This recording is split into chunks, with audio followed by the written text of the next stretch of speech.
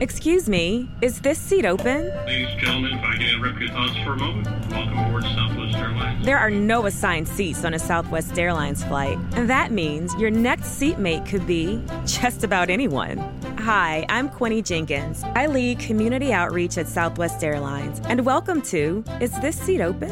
On this podcast, we'll hear 20 stories from Southwest history from people like Chief Marketing Officer Ryan Green. Leave it to Southwest Airlines to save the company by offering a bunch of free booze. Managing Director of Culture and Engagement, Whitney Eichinger. All of it coming together was probably the greatest piece of humor I've ever seen at Southwest. And retired Vice President of Cargo and Charter, Matt Buckley. I look back on it, I kind of get goosebumps. So sit back, relax, and enjoy stories of Southwest's 50 years of flying, because you never know who you'll meet the next time you hear, Is This Seat Open?